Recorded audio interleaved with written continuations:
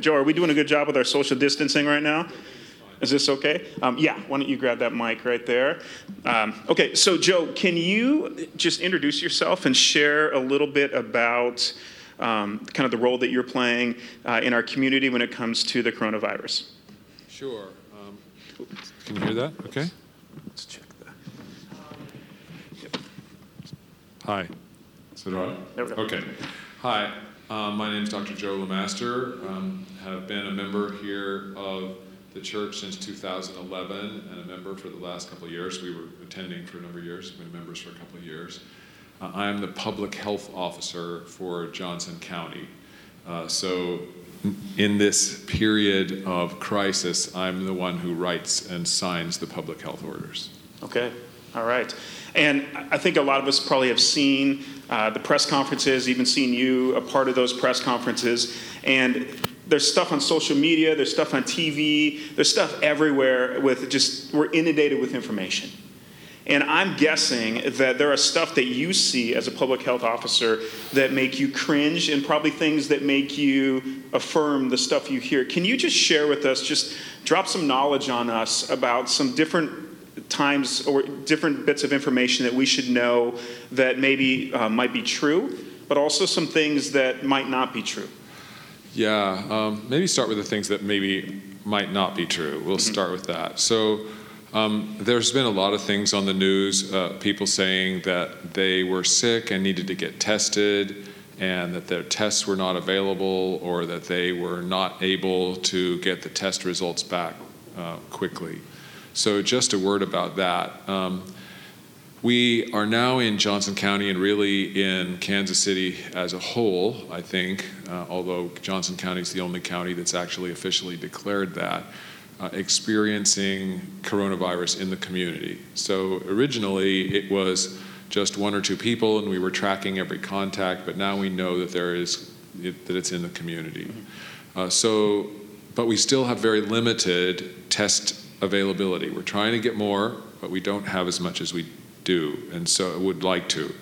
And so that means that when people get sick, when they get fever and a cough, not everybody will need to be tested or be able to be tested. We're prioritizing the tests for the people that need it the most. So that's an important thing to do.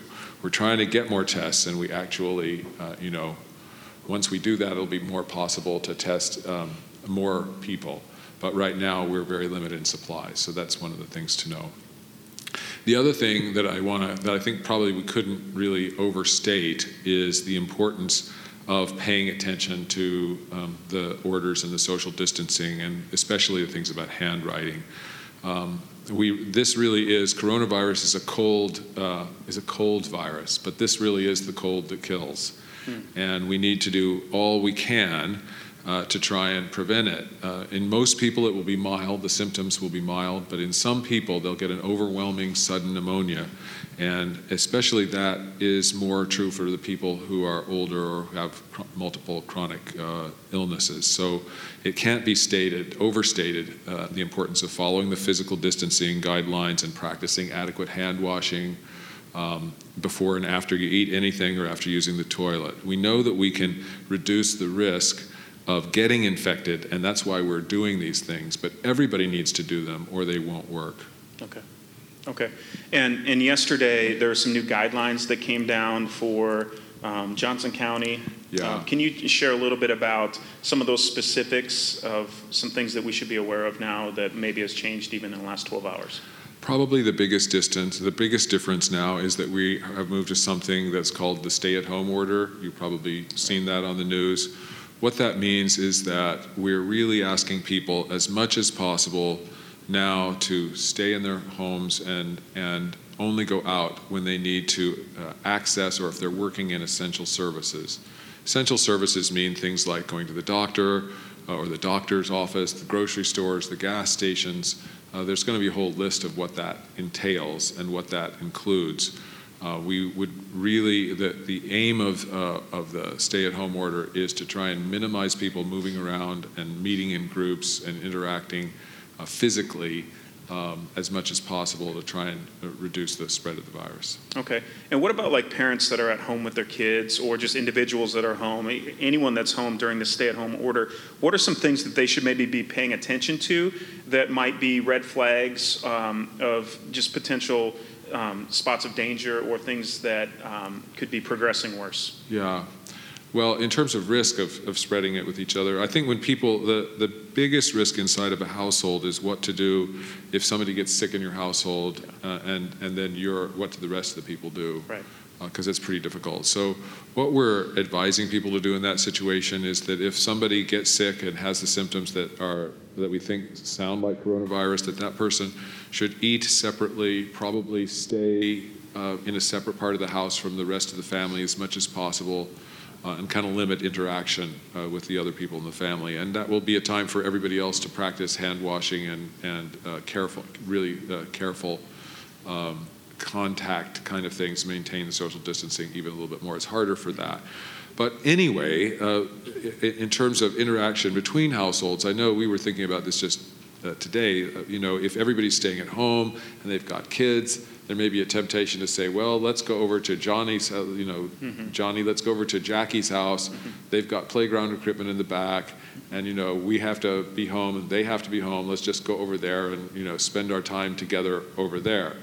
And that's really not the point of what we're trying to do. Okay. Right? We're really trying to keep people to emphasize the importance of staying in your own home with your kids and your family, and going out when you need to, but limiting it otherwise. Walks in the neighborhood. Absolutely that's okay. fine. Walk the dog, get out, get exercise. This is going to be absolutely thing. Everybody's going to need to do that.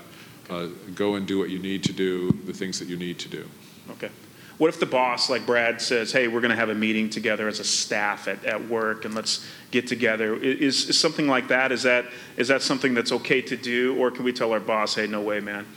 I wouldn't advise that, right? Yeah. I think as much as possible, people will want to and probably should try and have meetings online if it's at all possible. The way that online technology is going now with Zoom meetings and all the rest of it, it's much more possible to do that than it ever was before. There's no question that people need to keep interacting. This is a time where interaction and connecting with one another socially and in terms of fellowship is more important than ever. But as much as possible, we would discourage people from getting together in groups. Certainly the public health order says no groups of 10 or more, but the spirit of it would be to try and minimize the actual physical distance as much as we can. Okay. And so when you talk about interaction, one of the things, Joe, I've noticed about you is that when you conduct interviews or statements to the media or from the media or anything like that, like you always have this non-anxious presence about yourself. Okay. And I feel like that is an incredible gift that you've given us. How can we, as just parents, as co-workers, as friends, how can we learn how to have a non-anxious presence in a society that's filled with fear? Like, what have you learned about that? Well, there's a number of things. I think the first thing about it's important to remember that each of us, wherever we're at, are people of peace, and need to be people of peace in the society that we're in. We need to embrace what's happening in the time that we're in. Yeah. This is not a surprise to God. This is not God's plan B. A number of years ago, one of our dear missionary friends, Bill Barlow, I think you all remember him and know him, living in Florida now, told me there's no plan B to God. There's only plan A. This was always part of what God had in mind. Wow. He knew what was going on. He knew before the foundations of the earth that this was going to happen. And we are here in this place, in this time, and exactly where God has put us, because God has a plan for each of us to engage people in this community. People all around us are anxious. People are experiencing social isolation. They may be experiencing distance, a feeling of loneliness. This is an opportunity for the Church of God to reach out and connect to people, connect to our neighbors around us, and to have that opportunity, to take that opportunity to be people of peace, to be people of comfort to our neighbors. God said that Paul said in Second Timothy, remember, God hasn't given us a spirit of fear, right, but of power and love, Amen, and self-discipline. So when we're engaged together with other people, and we're no longer thinking about what's happening to ourselves or worrying about what's going on, and embrace this thing we're in the middle of, then we'll have less time to be worrying about. Okay, that's great. So let's talk about your faith just a little bit, and then we're going to close in prayer. So recently I heard someone say that you've got to feed your faith to starve out your fears. And I love that quote. I think that's a really, really great quote. How has your faith in Christ helped you to not be controlled by your fear? You know more about this than any of us, and yet your faith in Christ has been the foundation of your life. How has that helped you just take the next steps in your life and in guiding us even as a community? Well, just as I was saying before, a number of years ago, I was struggling a lot with fear and anxiety, especially when we first came back from the mission field. I'd gone through a period of burnout while I was there, so that was quite difficult. And the verses that I was talking about really were very helpful to me, and the whole approach of running towards the thing that you're afraid of, instead of, the temptation is to try and run away and hide, or try and do what we can to try and minimize the thing that we think is going to be a problem to us. But you never see in the Bible God calling anyone to do that. It's always taking an opportunity to run towards, not run away. Yeah. A verse that came to me fairly recently, and it's interesting because a number of people in the community, in our church community, have written that to me, and I think it's been very helpful to me. There's this verse in Esther where Mordecai says to Esther,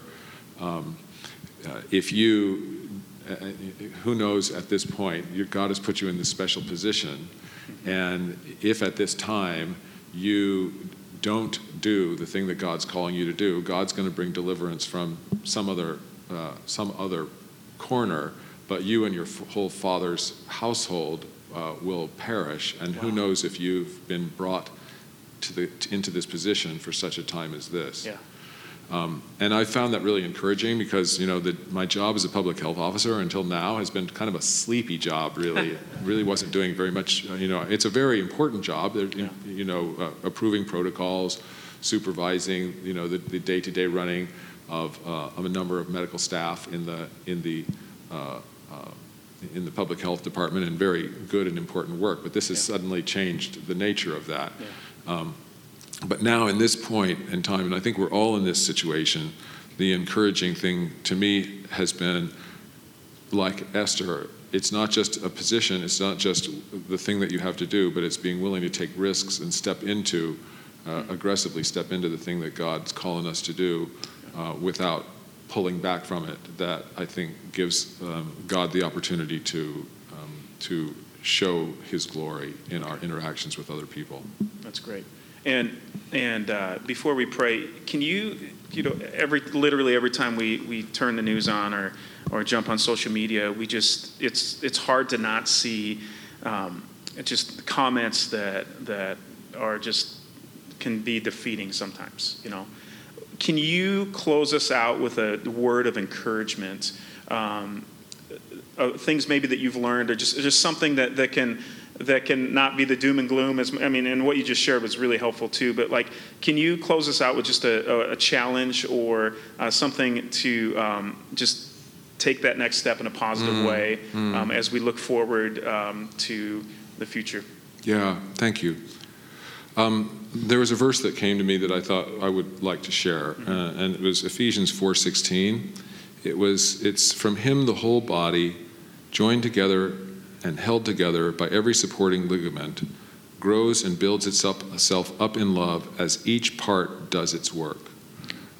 We have, as everybody who's connected to Hillcrest in any way knows, we've come through a rather difficult time lately, and God is moving us forward in positive and wonderful ways. In this time, we need each other more than we ever needed each other before, and God is giving us an opportunity through this both to connect to each other in unique and creative ways, which we need to embrace and look for, but also with the people around us in our community. And it is our connection to each other that is from the Holy Spirit and to Jesus through worship, through the Word, and through staying in contact and through reaching out, that the work of God is actually happening, that it is the joining together between each of us that is the life of God moving in this community. And I encourage everybody to really reflect on that and ask the Lord to give us new opportunities and new ways to do that. That's right. Would you pray for us? Sure. That'd be great. Thank you. Father, thank you so much for your gift to us of Hillcrest Church, of its pastoral staff, of the people who are watching this now and who are part of this congregation, who are looking for hope, who are looking for Jesus in the middle of all this. Lord, we ask for your peace and for, as I was saying, creative ideas and inspiration and Holy Spirit nudging to move towards other people, to see how to pray for people and connect and to reach out a helping hand to our neighbors in any way that we can. We want to also pray, Lord, for all those who are in healthcare and in the essential services that have to continue serving face-to-face, that they can all stay encouraged and not get exhausted and overwhelmed and know your guidance and support until this is over. This is your world, Lord. This is your situation, and we are in it with you, and we thank you for it. Open the doors of heaven and let the glory of God flow through the church of God into this city, into this nation, we pray. Amen. Amen. Thanks, Joe.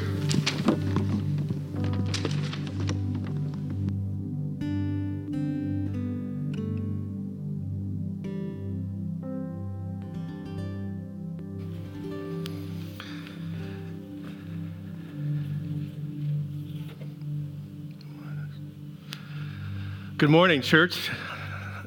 This is my fourth Sunday here.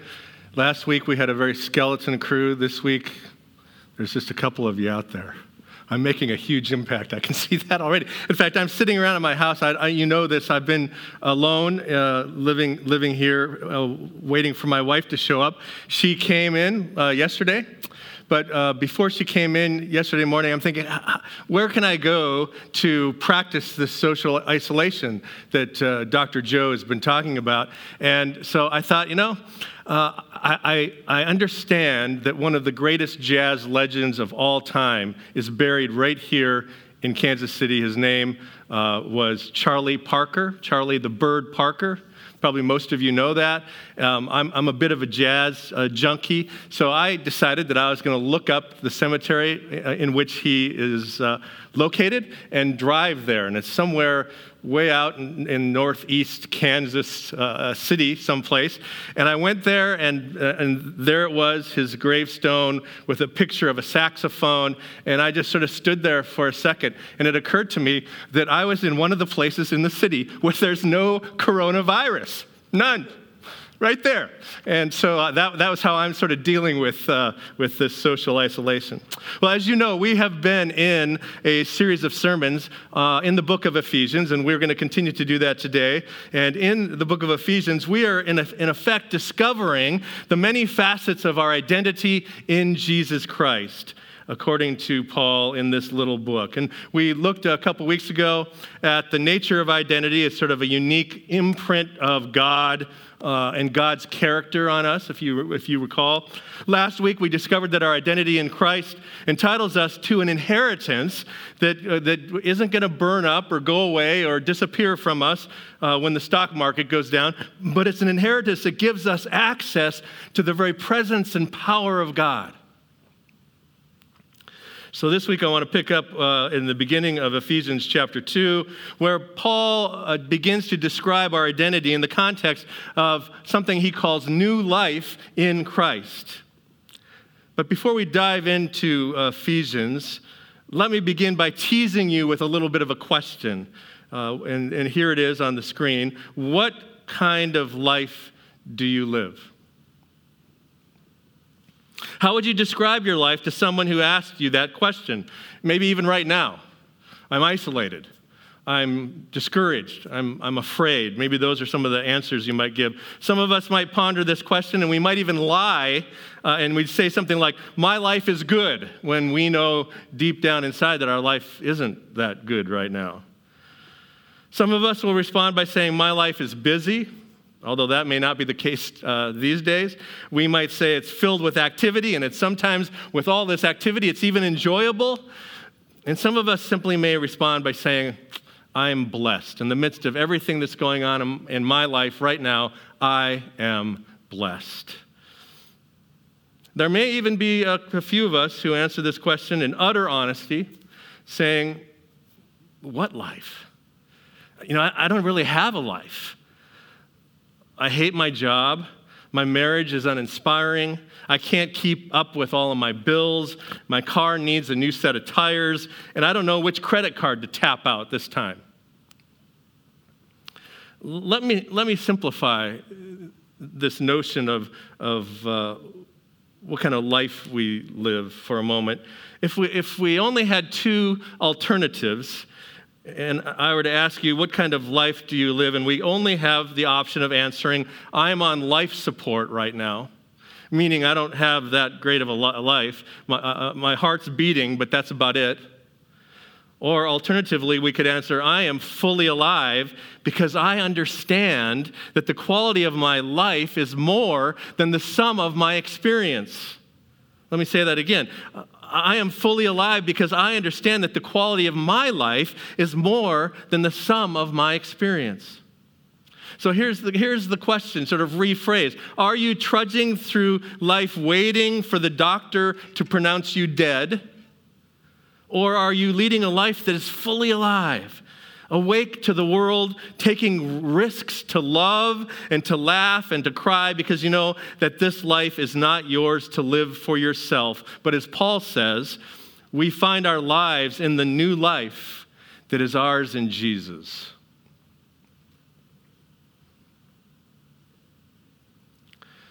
When we actually stop to consider how we measure the quality of our lives, we may discover that we measure our lives by a number of things that probably don't help us all that much. For example, you may measure the quality of your life by the number of friends that you have on Facebook.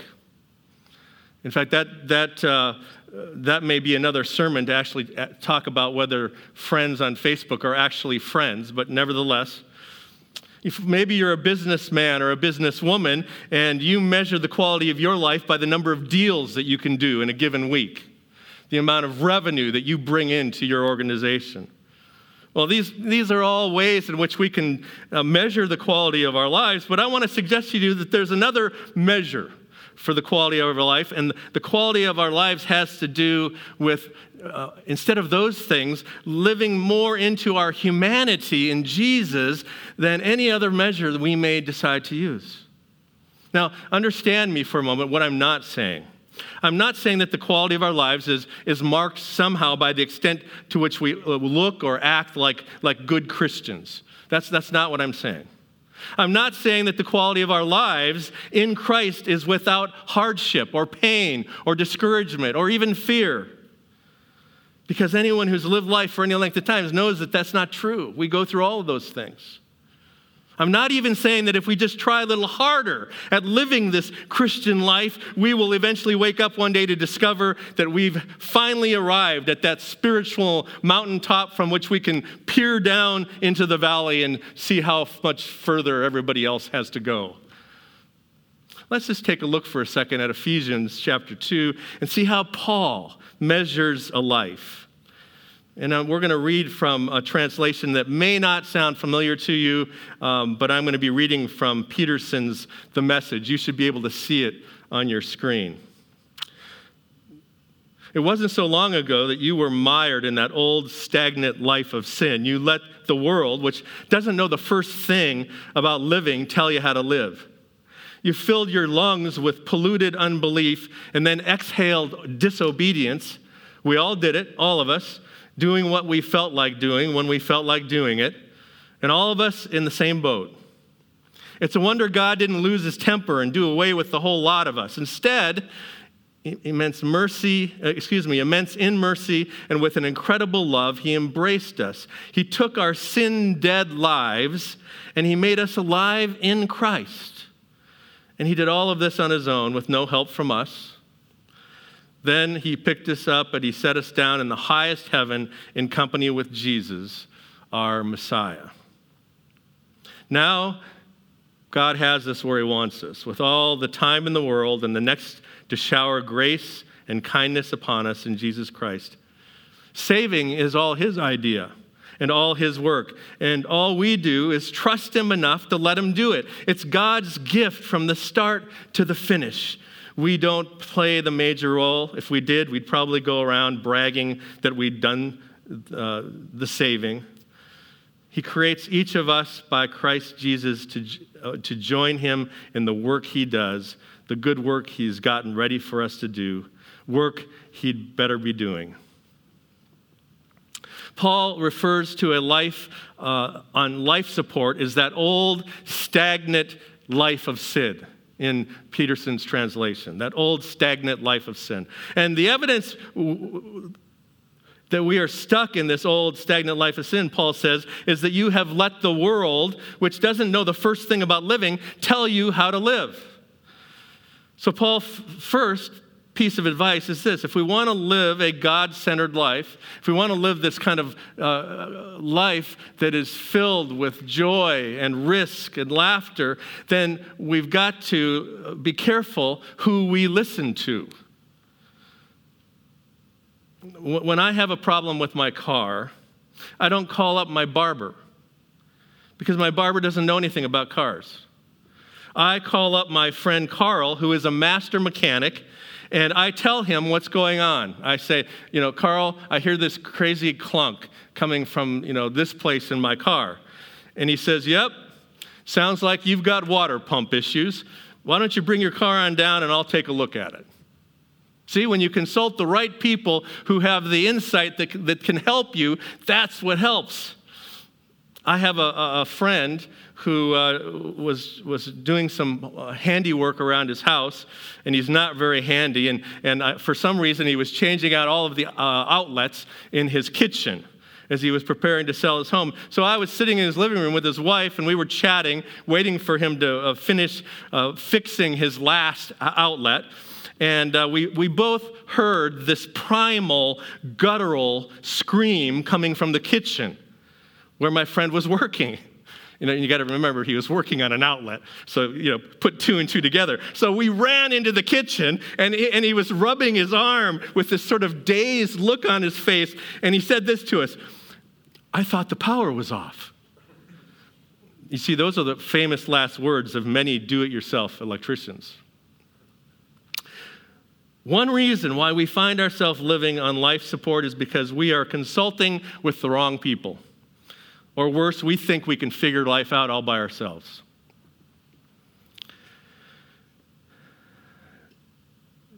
I love this quote that comes from Hans Rookmaker.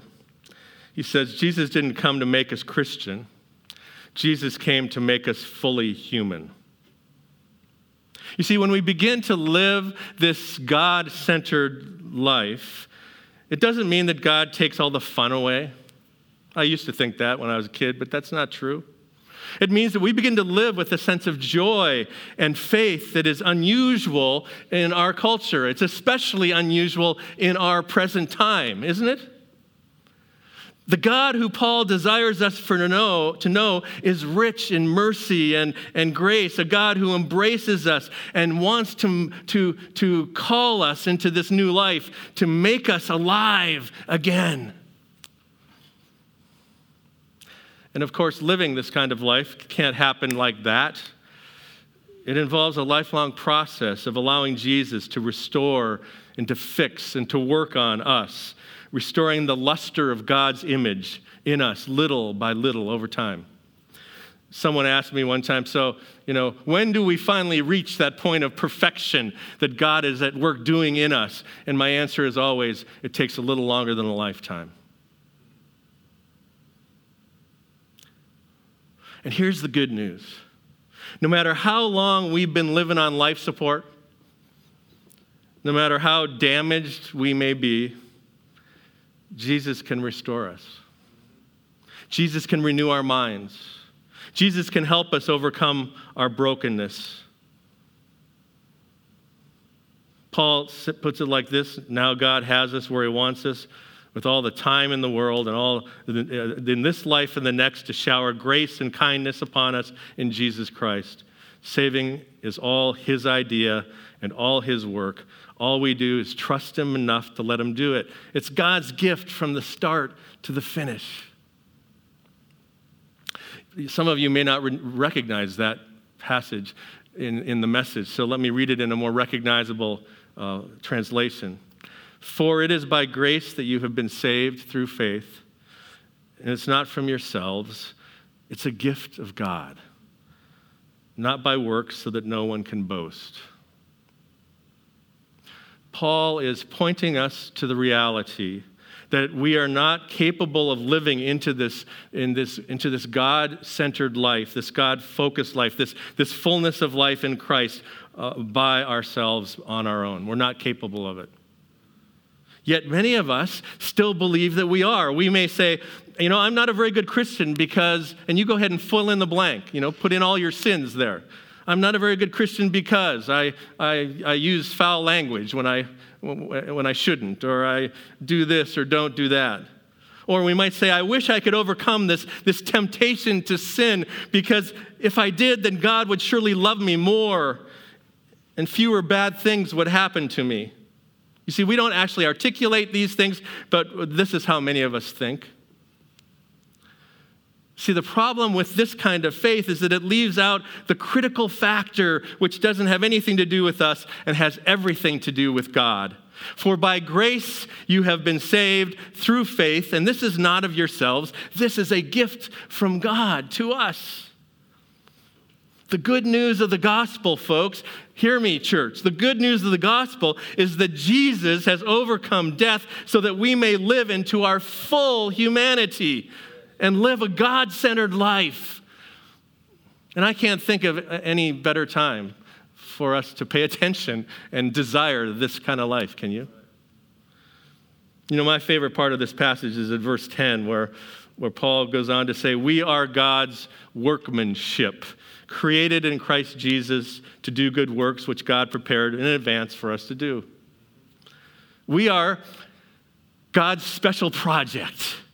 We are the clay in the hands of the master potter who's trying to make something out of us. We are the paint on the canvas of the divine painter. We are the masterpiece that God is right now creating, even as you sit in your living rooms or at your desk or wherever you may be watching this service. And the evidence of this is not that we continue to live this kind of life on life support. The evidence is a transformed life where we live into our humanity, which God is giving back to us in Jesus Christ. So let me ask you again, what kind of life do you want to live? Do you want to live a life that looks like a cemetery? Or do you want a life that is the expression of a divine creator? You see, we can offer our life to God and we can accept this remarkable gift knowing that the Creator is still at work refining us into the masterpiece that God intends. We don't have to beg God to do this. We don't have to bargain with God. We don't have to make some unrealistic promises to God to live into this kind of life all by ourselves. In an age of coronavirus and volatile markets and disinfecting wipes, God is at work in you. God is creating you into a work of art. All you have to do is confess that you're not in charge and invite Jesus to chisel away, if you will, on the rough places of your life. Do you have any places in your life right now, while you have this additional time to think about things like this, where you think God may need to do some chiseling The master painter may need to fix a couple places on the canvas of your life. This is the time for you to simply allow God to do that. Maybe you know someone who you wish knew this kind of life that is offered to us in Jesus Christ. Perhaps they are a child or a relative or a really close friend or a neighbor, and you have dropped subtle hints to them for years about coming to church with you, but they never do. They just kind of roll their eyes and go on their way. You've placed Bible verses in conspicuous places around your house, hoping that they will see them and somehow God will work through that. Let me suggest to you that if you have a person in your life who you desire to experience this kind of in Christ life, that the best thing that we can do for those people is simply pray for them. So I want to ask you right there, wherever you are, whether you're sitting alone in front of your TV or with family or friends, will you take a moment and think of one or two or three people in your life that you wish could begin this new life in Christ? And if you are the one who would like to make this new beginning, today is a great day to do it. In fact, I can't think of a better day. I would like to invite you to join me in prayer as we conclude the sermon this morning, and the prayer will be on your screen, and you can pray that out loud. You can pray it silently, but whatever you do, make a decision today to give up the life where you have to work so hard to please everybody, including God, and receive the life of joy and hope and promise that Jesus has for us even now. Let's pray together. God of mercy and grace, I offer to you all that I am and all that I have, so that in Jesus Christ I may become fully human. And as you begin to chip away at the areas of my life that need to be restored, I pray that my life might reflect the masterpiece you desire me to become. In Jesus' name, amen. Amen.